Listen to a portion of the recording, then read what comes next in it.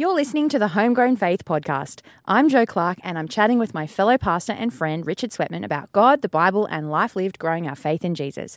This podcast is coming to you from Hunter Bible Church in Newcastle. Good morning, Jo Clark. Great to be chatting with you today in the morning this week. How are you doing? I am well, thank you, Richard Sweatman. I like when people use my last name. I'm glad. Anyway. It's the only moment of formality in this podcast. That's exactly right.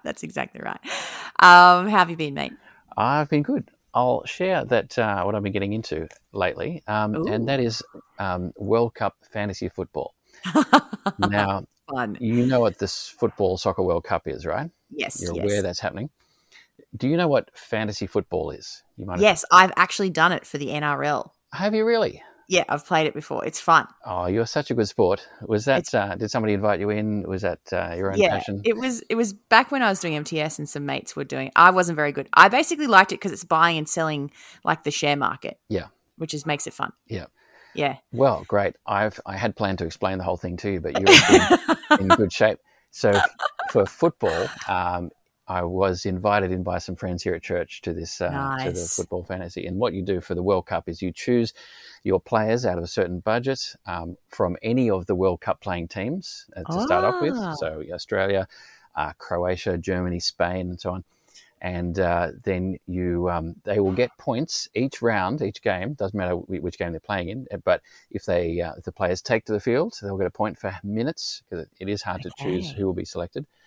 They'll get points for keeping out goals, preventing goals. They'll get points for scoring goals. They get points for passing, doing good passes. They'll get points, and they lose points for letting in goals or... Oh, no, they lose points. Yeah, they can get negative points for letting in goals or getting yellow cards or those other things. So it's been surprisingly addictive. Yes, so, I can imagine. I'm not surprised by that. That sounds super duper fun. I have spent and Andy's doing it as well, of course, and so we've spent a disproportionately large amount of time trying to work out which are the good matchups. You know, do you play the Netherlands against Qatar? That looks like a pretty good matchup. Who would take to the field? What does the past history show? Who is more likely to score? How can you afford the more likely ones? Is there a more discounted player who is likely to score? And you just, I don't know, I went into it with this whole heap of confidence that will go well. And then now and then it has. I chose this up-and-coming Netherlands striker called Gakpo, who scored in every game in the first 3 games, which is very good. Nice.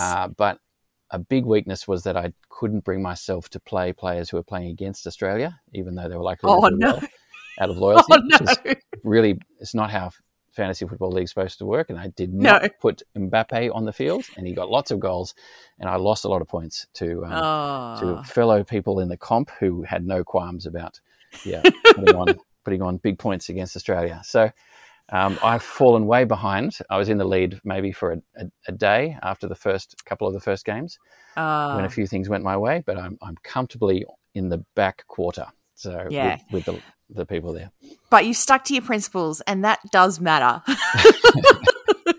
Well, it doesn't feel good on the ladder.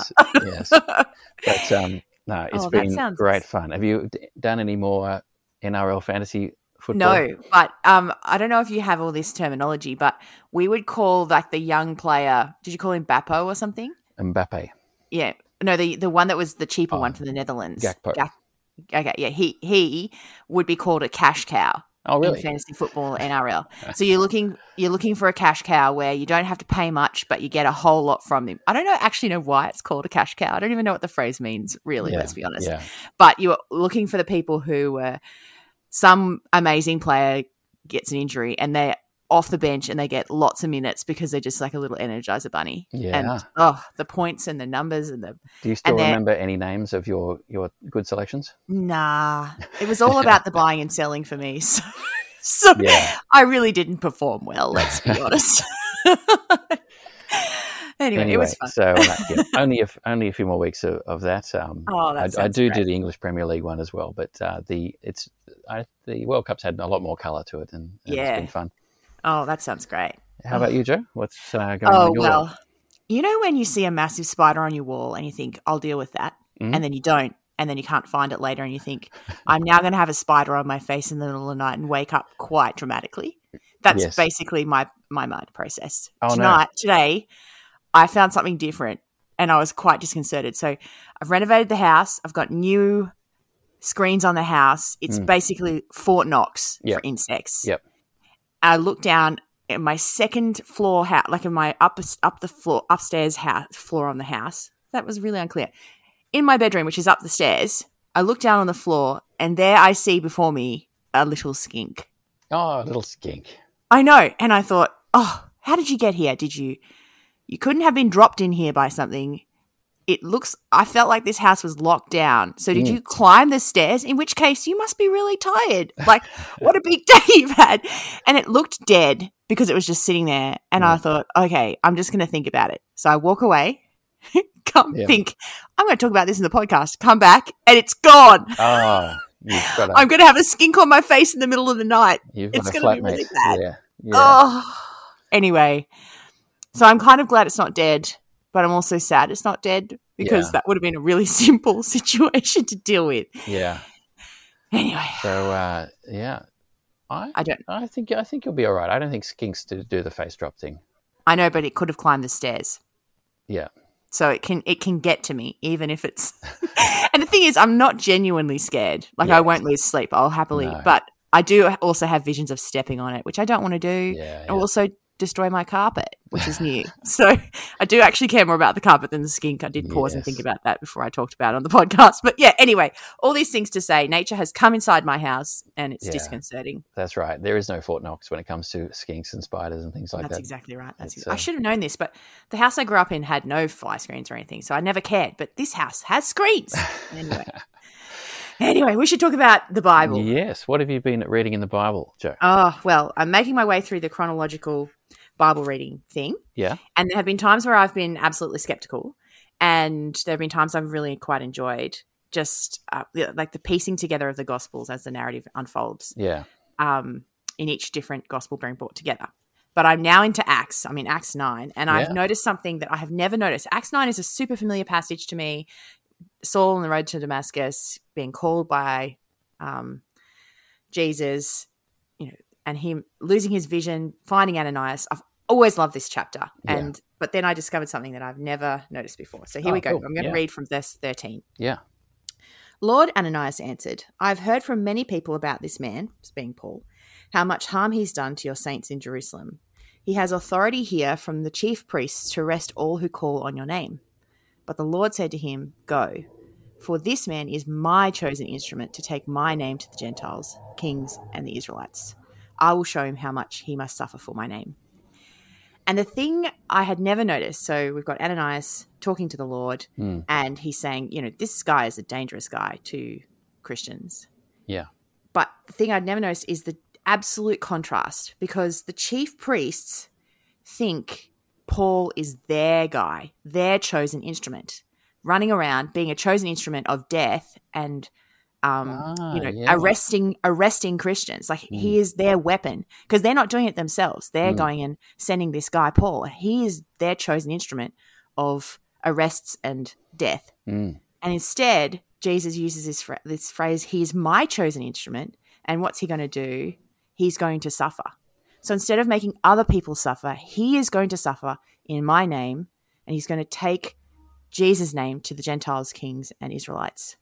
And I just thought, what an amazing contrast. Like the servanthood of Paul to Jesus compared to the servanthood of Paul to the chief priests. Yeah, I like that reversal. Yeah. Because he's not a chief priest himself. He's not a Levite. He's of the tribe of Benjamin. Yeah. Off persecuting Jesus and his followers. Yeah. But he gets turned around to be, owned by the Lord. And a complete contrast. And the thing that really jumped to mind is we had this meeting, you and I were at this meeting yesterday, planning meeting for preaching Galatians next year at church. And we're talking about in the first talk, it's Paul has this greeting in the letter, grace and peace to you from God the Father. And he starts all his letters with a grace and peace beginning. Yeah. And I think this man who previously would have entered a space looking to condemn Christians now greets them in letters with grace and peace from the Lord the Father. And that's the turnaround of being a chosen instrument of punishment to being a message of hope in like being taking the Lord's name to the Gentiles. I just am loving the contrast. So because he wasn't bringing peace initially on his way to Damascus. No, he was going to go find the Christians and persecute them. And so I guess it's it's a testimony to God's power and the mercy of the Lord, but it's also an example, and Paul makes this point himself, that it's a reversal of someone's whole direction in life. Yes, absolutely. Happens to us as well. Yeah. And it's the beginning of the gospel going to Gentiles, of which I am one. And so it's this moment where I can see God having mercy on me and so many others, because he's had mercy on so many people of Jewish descent in the disciples spreading the gospel throughout Jerusalem, and now it's going to the Gentiles. And so it's just this flood of mercy coming from a man who he starts with him. Yeah. Oh, great. And well done on persevering on your chronological Bible reading. Yes. Well, I figure we can talk about it next week when we reflect on what we've learned, because next week's our last podcast for the year. And I thought, I'm going to reflect on it. And Thomas, the guy who's our podcast guy who does our editing when we make errors or uploads the thing, he said, I'm curious to hear how it's been going. So I'm going to talk about it next week, the chronological Bible reading. Yeah, I look forward to it. Yeah. Anyway, what have you been reading, mate? Well, I thought I'd reflect a little bit more on that another chapter from that book I mentioned, Spiritual Depression, Its Causes and Cures by Martin Lloyd-Jones. It's unusual for me to come back to a book, so I'm breaking a bit of a pattern here, but it just really has got me thinking. I wanted to share with you and the listeners another insight. So he's last time I think I spoke about the way we are to speak to ourselves more than listen to ourselves. That was one of the things from chapter 1. Speak the truths of the gospel in our moments of weakness and depression and anxiety and so on. But then elsewhere in the book, he just takes a passage from Scripture and kind of expounds it and applies it, particularly with this issue of, as he would say, sad Christians or worried Christians. And the chapter that got me thinking a fair bit was in chapter 10, where he reflects on Luke 8:22-25, which is the passage where Jesus is asleep in the boat and the storm comes up and the disciples wake him and he rebukes the wind and the wave and then says to them, well, where is your faith? Martin Lloyd-Jones is quite powerful on this because he takes this rebuke and makes a lot of great observations about Jesus, his deity, and at this very moment his humanity and deity are both in view, because he's sort of tired, asleep, exhausted in the boat, but also supreme over the wind and the waves, and rebukes them. But what's interesting then is how the way he actually, after rebuking the wind and the waves, rebukes the disciples for their lack of faith. And I'll just read a quote here saying he rebuked them for being in that state of agitation and terror and alarm while he was with them in the boat. That is our first great lesson we have to apply to ourselves and to one another. It is very wrong for a Christian ever to be in such a condition. And he goes on to say it's quite firm, actually. There's no getting around it. It's quite firm to say that if Jesus is with you, the question is, where is your faith? Why are you getting agitated, carried away, distressed when I am with you? Where is your faith? Where is your trust? So I found myself, a little rebuked by that, to be honest. It's led me to pause when I'm feeling a bit worried or down or anxious to think, well, Jesus is with me. Where is my faith? My faith is in him.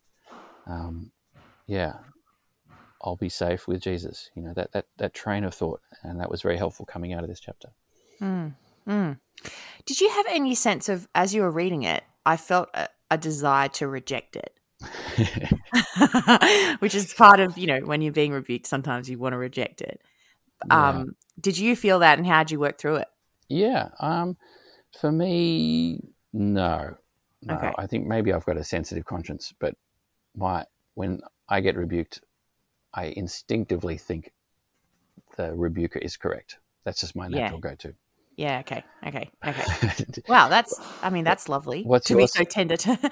Well, I guess I was listening to him, that the phrasing of what he's saying, that if Jesus is with you, there's no place for this kind of emotional distress reaction of to be.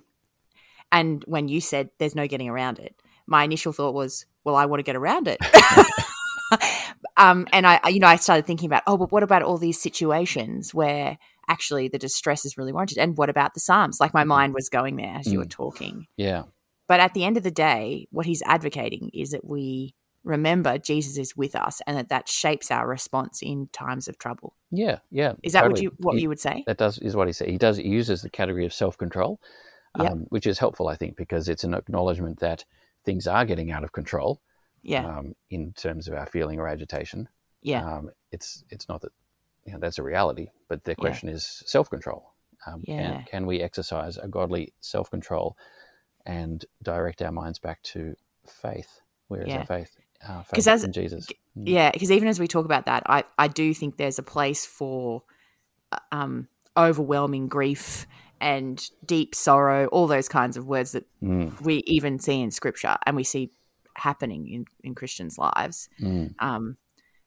But I also really can see in my own heart a desire to say, I can just be unchained in my emotion, and yes. and whatever happens there, I'll later deal with that with God, rather than thinking Jesus is with me right now. Yes. And I can look to him in comfort, and that being my moment of self-control, of like crying out to God in distress. Yeah. So, wow, what an that's a intense rebuke. Yeah. So I think there's still more thinking to be done on this one. I've got this on an ebook. I'm contemplating getting the physical book because I'm just to digest it really well. Yeah, it's a funny process, but that's another tangent. It is time for us to wrap up. Jo, we've had some great chats about skinks loose in your home, fantasy football. I learned something about you I did not know.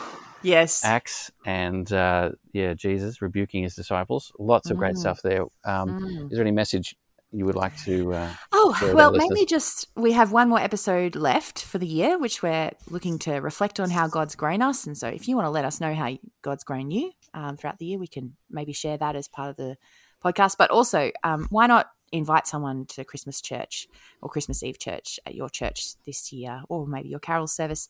Now is a time to share and celebrate Jesus' birthday. It's a great time. People are keen to hear about Christmas things, Christmas events. So why not invite them and let them hear about the good news of Jesus? Yeah, fantastic. Well, thanks, Jo. It's been great chatting. I will see you again next week. Sounds good. See ya. Bye.